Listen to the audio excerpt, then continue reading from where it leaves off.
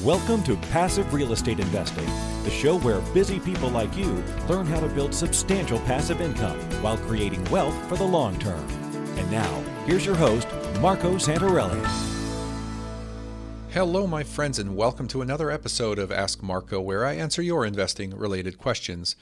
Well, I hope everyone is keeping well and staying safe. I know a lot of Californians here have made their way to the beaches again. Now, they're keeping their social distancing, but I believe a lot of people are getting stir crazy and have gotten a little tired of the lockdown and nationwide quarantine that has been going on. I mean, how many weeks can you be locked up in your house? So anyway, people are enjoying themselves while still trying to do what they think is right in terms of staying safe. So good for them. So today's question comes from Ivan, and he's wondering if it's possible to refinance a property that is held in an LLC. And it's a good question because it's a common question, and a lot of people hold their properties in an entity like an LLC for the sake of asset protection. But that could be challenging when it comes time to finance or refinance that property. So Ivan writes in and he says, Marco, I started listening to your podcast about 3 weeks ago, and I am inspired to grow my passive real estate income portfolio. I currently own one single-family investment property that is cash flowing $375 monthly. I owe $50,000 at 3.6% over 30-year fixed, and the property is worth $170,000 to $180,000 per Zillow.com and Realtor.com. The home is in my name. After listening to an episode of yours about asset protection, I am considering transferring the investment into an LLC. However, I am concerned about the ability to refinance if the home is owned by a newly formed LLC. Is this a concern or not? Also, is an LLC the right move, or should I consider an S-Corp, or maybe even involve a land trust? Thanks, Ivan. Ivan, thanks for your question. Thanks for being a new subscriber to the show. And congratulations on your investment property and your desire to build your passive income through a portfolio of income-producing real estate. So let's break this down. You're really asking two main questions. Is it a concern to have the property in an entity like a newly formed LLC? Well, my first comment to that is, and this holds true for pretty much everybody that holds any kind of asset, especially if it's worth something or it generates income. It's not smart to hold assets in your name personally, and any asset protection attorney will tell you that. Now, their approaches might be slightly different. They'll pretty much all advise that you hold your assets in a title holding entity like an LLC, for example. So you're thinking the right thing and on the right path, and I'm not an asset protection attorney. I have learned a lot from many asset protection attorneys, and there's common threads or common denominators between them all. The LLC, a pass-through entity in the state of the asset, is a pretty common way to hold title and start your asset protection plan. So you're on the right path. Now, is that an issue or a concern when it comes to financing? Yes and no. If you are after conventional financing, such as Fannie Mae or Freddie Mac, basically these GSM or government-sponsored entities, the GSE entities, then yes, because conventional financing requires you to hold title in your name or your spouse's name, but basically you as the borrower or borrowers need to be tied to that property. This is just for the qualification. After you have the property financed or refinanced, then as long as you are within the guidelines of that loan, there's no reason why you can't hold title in something like a land trust or an entity. So keep that in mind. Now, these are just very general suggestions, if you will, because there is a clause in most loan agreements or notes that is called a due on sale clause, which means that if you have one of these loans, like a conventional loan, and you transfer the title to an entity, that transfer can technically trigger the due on sale clause, which means that the lender has the option to call the note due, which means that it is now fully due and payable.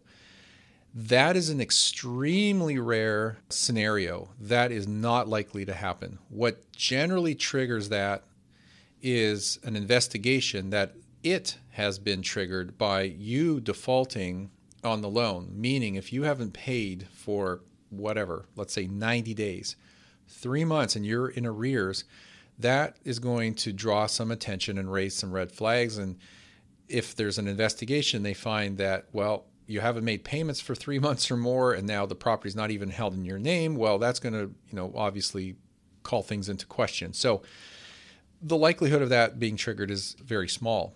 But what a lot of investors do, and I would argue to say that many of them, if not most of them, especially if they're under the guidance of an asset protection attorney, will ultimately transfer title into their land trust and or their entities. And of course, you just keep paying the mortgage on time, and that keeps the lender happy, and it keeps you on track and building your portfolio.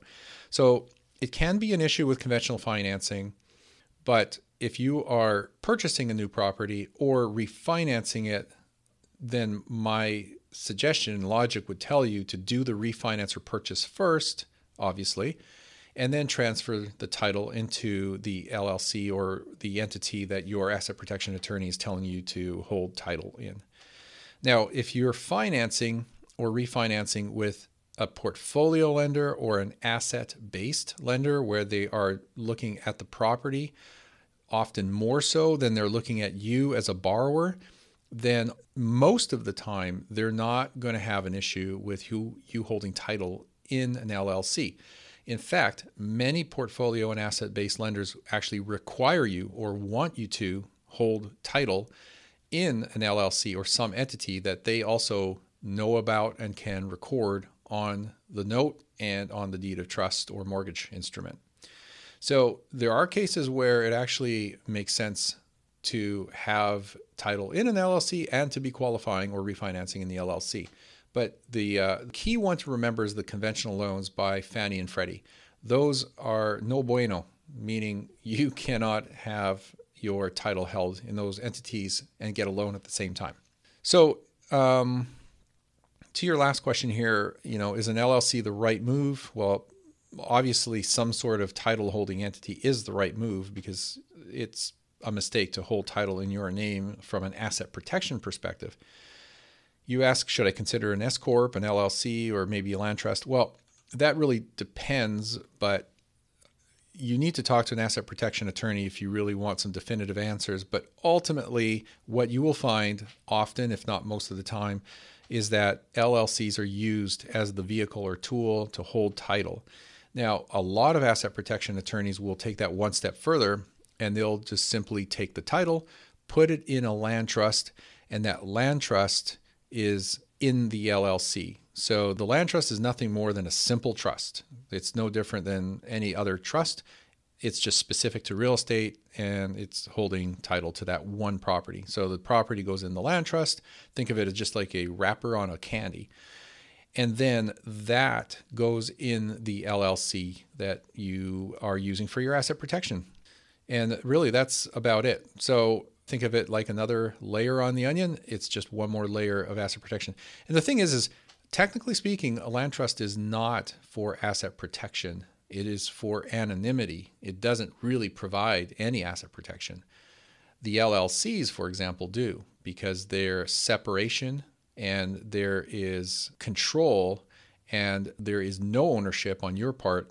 So if you were ever in front of a judge and you had to answer the question, what do you own? Well, you can say, well, I own an LLC or I own whatever it may be, a holding company, but you technically don't own that property. All right. Well, I hope that helps, Ivan. Appreciate the question. If anyone else has a question about real estate, investing, or finance, and you'd like me to take a shot at it and answer it on the show, then go to askmarco.com, or you can just go to passiverealestateinvesting.com, click the Ask Marco button, and submit your question. If you haven't subscribed to the show, I keep asking you, just click that subscribe button, and you will get notified probably twice a week now with the latest episode. Help us share the show with other like-minded people. I'm sure you have some friends. Tell your friends about it. Let them know about the Real Estate Investing Show, and we will continue to deliver great content. Thanks for listening. I will see you on our next episode.